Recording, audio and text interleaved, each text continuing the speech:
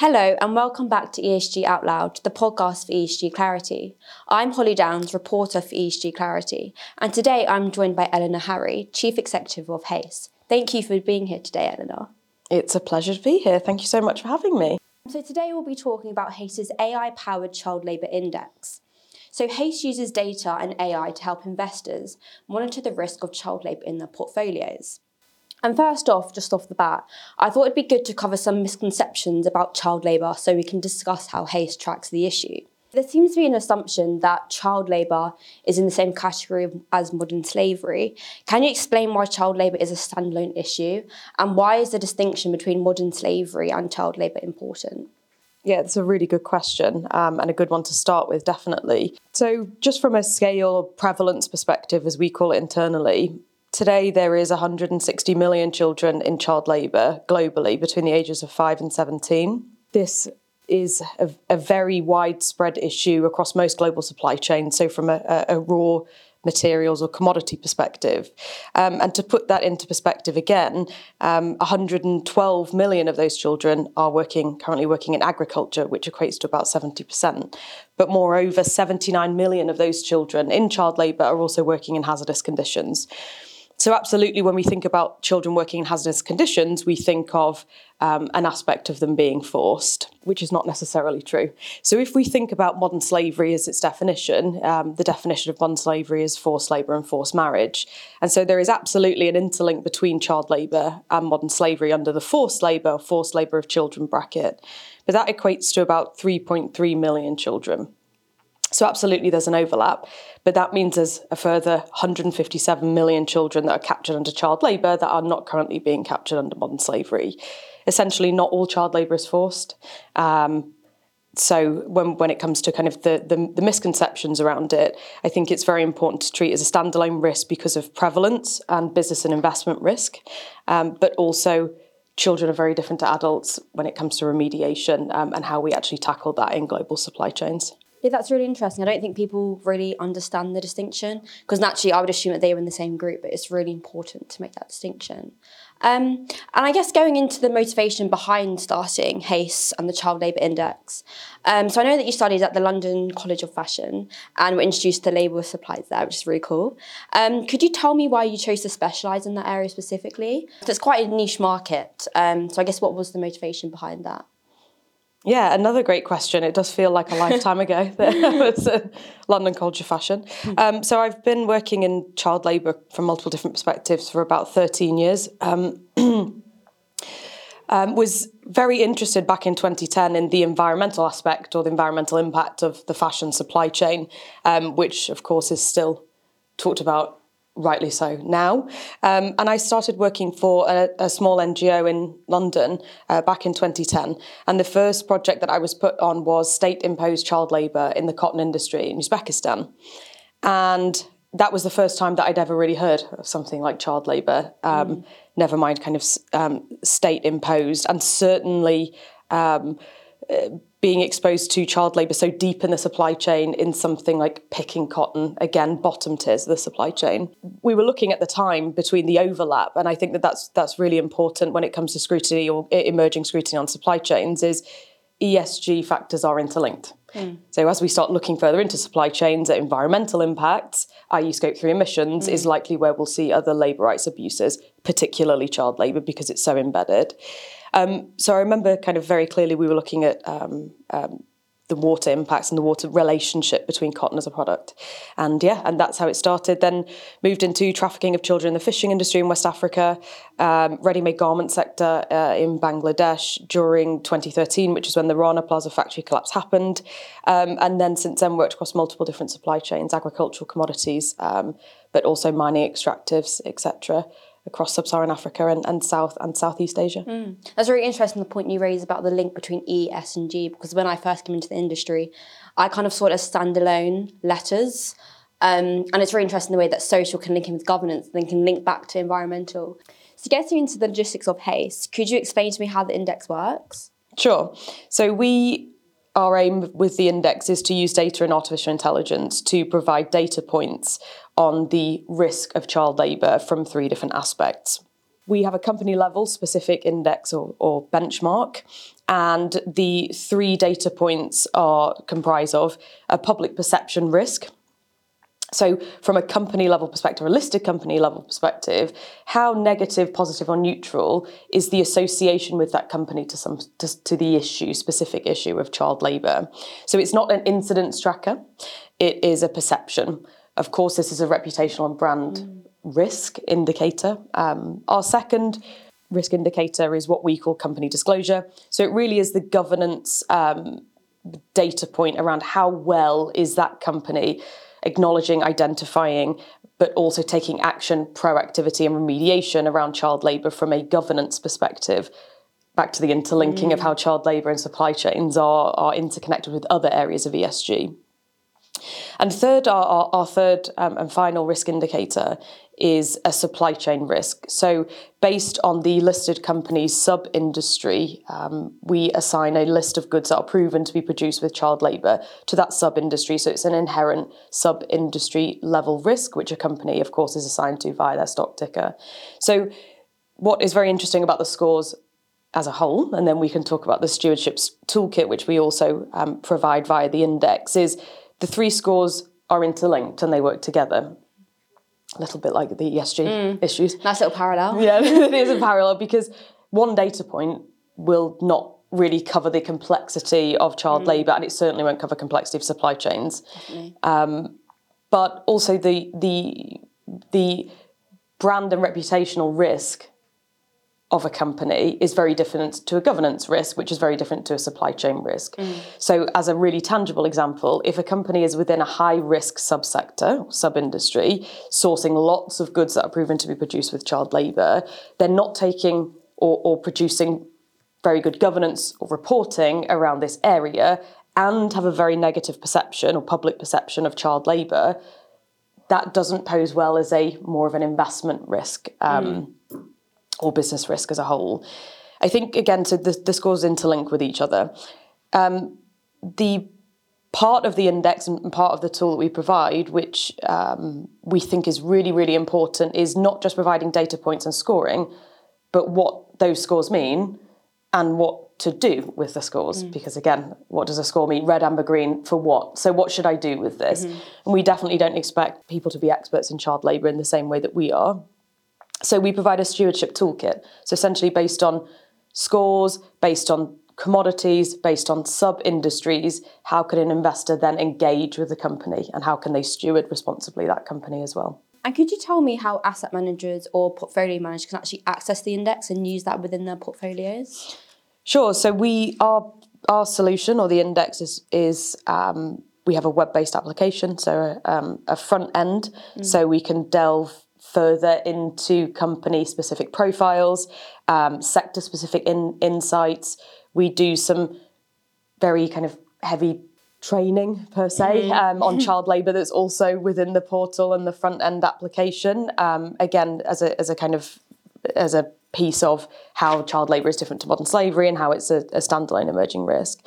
We also offer our solution out via API, so it can be embedded into existing platforms and existing ESG software. Yeah, so that's how it's served. I think that we can talk probably a little bit more about the artificial intelligence we're using, the types of data that we use. But our scores are updated very frequently as well. So it means that when an asset manager would like to engage with a company, those scores are up to date rather than being 9 months old. Yeah, so I guess going back to your use of AI to track child labour within portfolios, I think that's really interesting. And it raises a lot of conversations about technology and ESG and how technology can be used to kind of identify ESG factors. And I assume there's a lot of data that is involved with tracking child labour. So could you tell me how technology is helping Hace identify child labour within portfolios? We build, as I mentioned, we use lots of existing data, public data, which is really important because we're providing data points on listed companies. So I think that AI has a lot of cynicism around it, rightly so, because if you let an AI model kind of run free without having proper parameters around it or using it for kind of testing or random use cases, it can quite quickly run away. So I can understand the cynicism around AI, specifically in ESG and around synthetic data usage, etc. But how, and the reason why we use AI is for scale and automation. So it means that we can improve very quickly the accuracy of what we're doing, but also the scale and speed of what we can do it for. And what I mean by that is it means that we can have a global universe of companies, so we can score every publicly listed company very, very quickly. But I think that what is very important is being able to trace the data points back to source. So if we are providing ESG data, ratings and scoring, is why did a company have that score? What was all the data provided that contributed to the score? And of course, when we think about AI, it can be seen as a very black box solution. So I can't see into it what really happened. So how we use AI is we create rules-based algorithms. So we use different techniques or composite AI, so lots of different types. So from large language models through to natural language processing and kind of other various bits and pieces. But what I mean by that is we create rules base with them. So every single piece of data goes through the same rules based, and we can explain what the rules base was. And what that really means for users is they can understand the data that was fed in and where the subjectivity of the data was. And I think that this is key into building trust around AI solutions and AI technology is what was the algorithm doing? Why was the algorithm used? What was the data that fed into the algorithm? So therefore I can track what the output is and I can trust it. So we build in something called graph technology and graph databases. And that means that, again, users can access every single data point that fed into a specific company score. Yeah, and that's really interesting because, I mean, we could do a whole podcast topic about this. And I know there's a lot of sort of negative press around AI at the moment, and it's amazing to see how you're actually using that to aid the company. I guess moving on from AI and to those who are using it. So what action would you like to see from investors who are using Hace? Because I think it raises this topic where it's all and well if people use the index and they track their child labour, but what do you actually want them to do with that data? Because I know there's a lot of discussions around divestment, investment, blah, blah, blah, and also engaging with companies who may be using child labour within their portfolios. So what's your message for those? Like, what do you want them to actually do with the data? It's a really great question. And, ultimately Hace's mission is the sustainable eradication of child labour in global supply chains. It has been, it always will be. Yeah. And, we're still talking about 10% of global children. So we have a long way to go, not just from a business and investment risk perspective, but kind of from a wider stakeholder view as well. So really, I think the main motivation for Hace is engaging with the investment community is because we really do believe that the owners of companies as a stakeholder group have the right leverage to be able to channel with the companies that they ultimately own to create positive change. Yeah. And we really do see that a lot in the investment community. So for us, providing data points on child labour not only starts stakeholders thinking about child labour as a standalone issue, but it also encourages meaningful dialogue between investor and investee, which again, we believe and we have seen positive change that happens. I think that by providing the stewardship toolkit, certainly, we are helping asset managers, wealth managers, asset owners in performing that meaningful dialogue. So providing them with the right tools, not just the data points, to be able to have that meaningful dialogue and then ultimately see a change in company operations or the way that companies and listed companies are tackling the issue of child labour within their supply chains. Yeah, and I totally agree with you there about large asset management companies who have a very big role. They have a lot of tools, they have a lot of equipment that they can use to actually, use this index and track it in their portfolios. So why don't they do it? Why they're such large companies, they can do whatever they want, really. So it's a really interesting topic. Again, like another massive podcast you can talk about with that. And I guess that kind of links in with the kind of duty that companies have and also stakeholder pressure. So practicing child labour, I know there's a lot of awareness about that at the moment, especially like, for example, Gen Z, they're kind of coined as the sustainability generation. So I did a podcast a while ago for ESG Clarity where I talked to Gen Z, specifically those in climate youth groups, about their measures for the investment industry. And I got this I was very clear that ESG issues are now on the radar of, Gen Z, younger people who are more willing to kind of cause action, they're more willing to make changes. So do you think a greater awareness of child labour amongst young people is putting pressure on investors to, for example, use Hace? Going a little bit off topic, Yeah. I wrote my undergraduate thesis when I was at London College of Fashion on the social responsibility of child labour within fashion supply chains. And I looked at the role of government and kind of legislation more widely. I looked at consumers and businesses themselves. Yeah. So these were the three kind of stakeholders that I was looking at during my undergraduate thesis. By the way, there's no conclusion on that.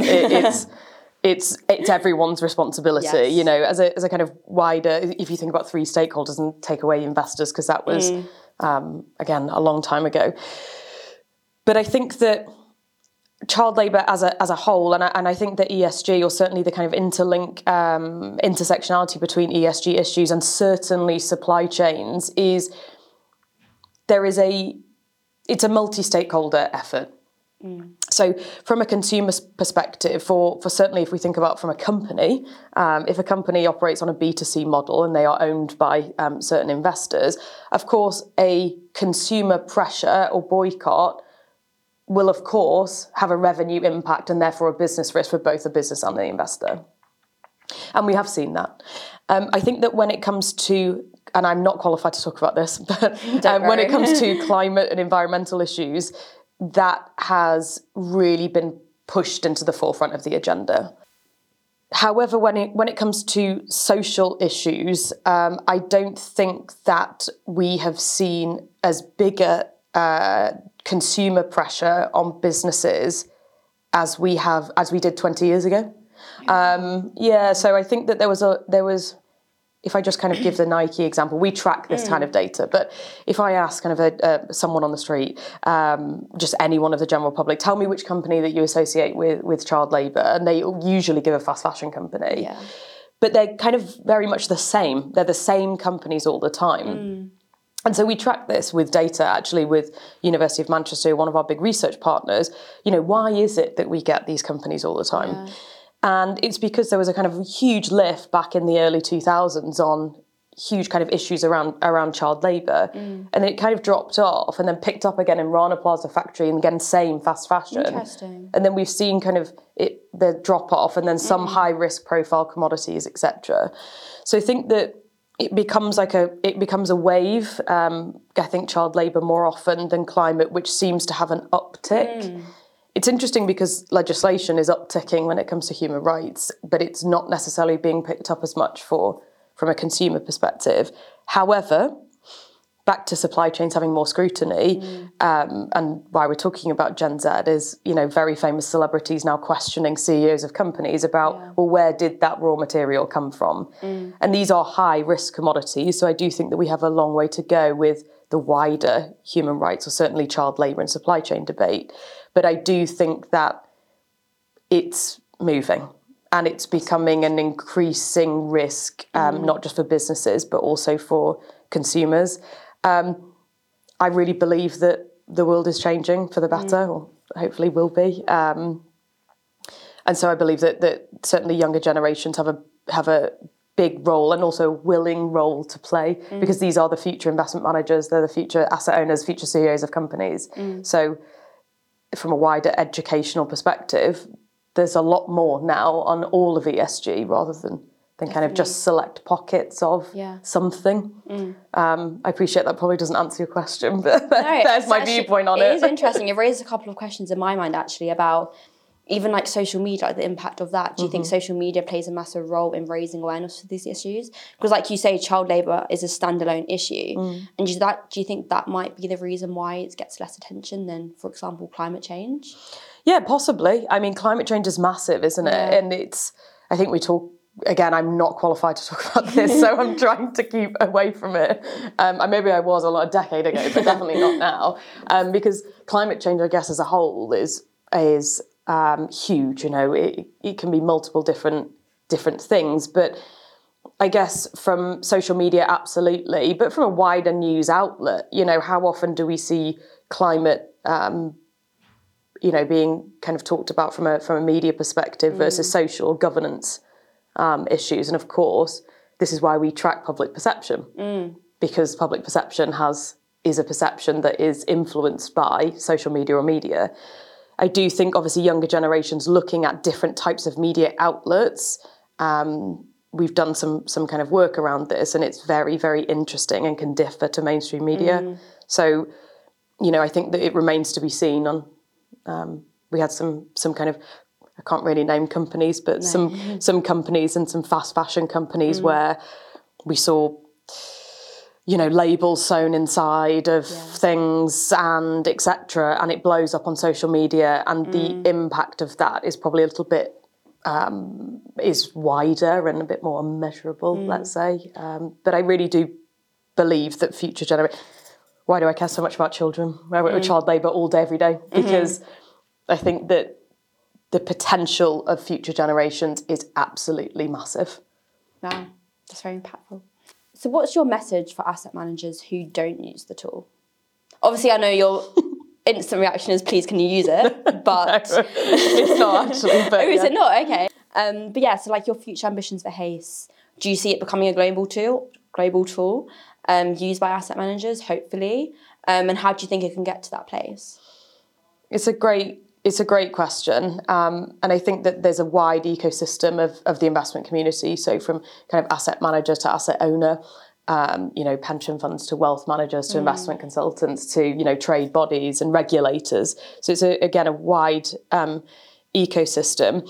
Globally, absolutely. I think that because of the power of the artificial intelligence that we use and having a global universe of companies, it opens up different markets for us.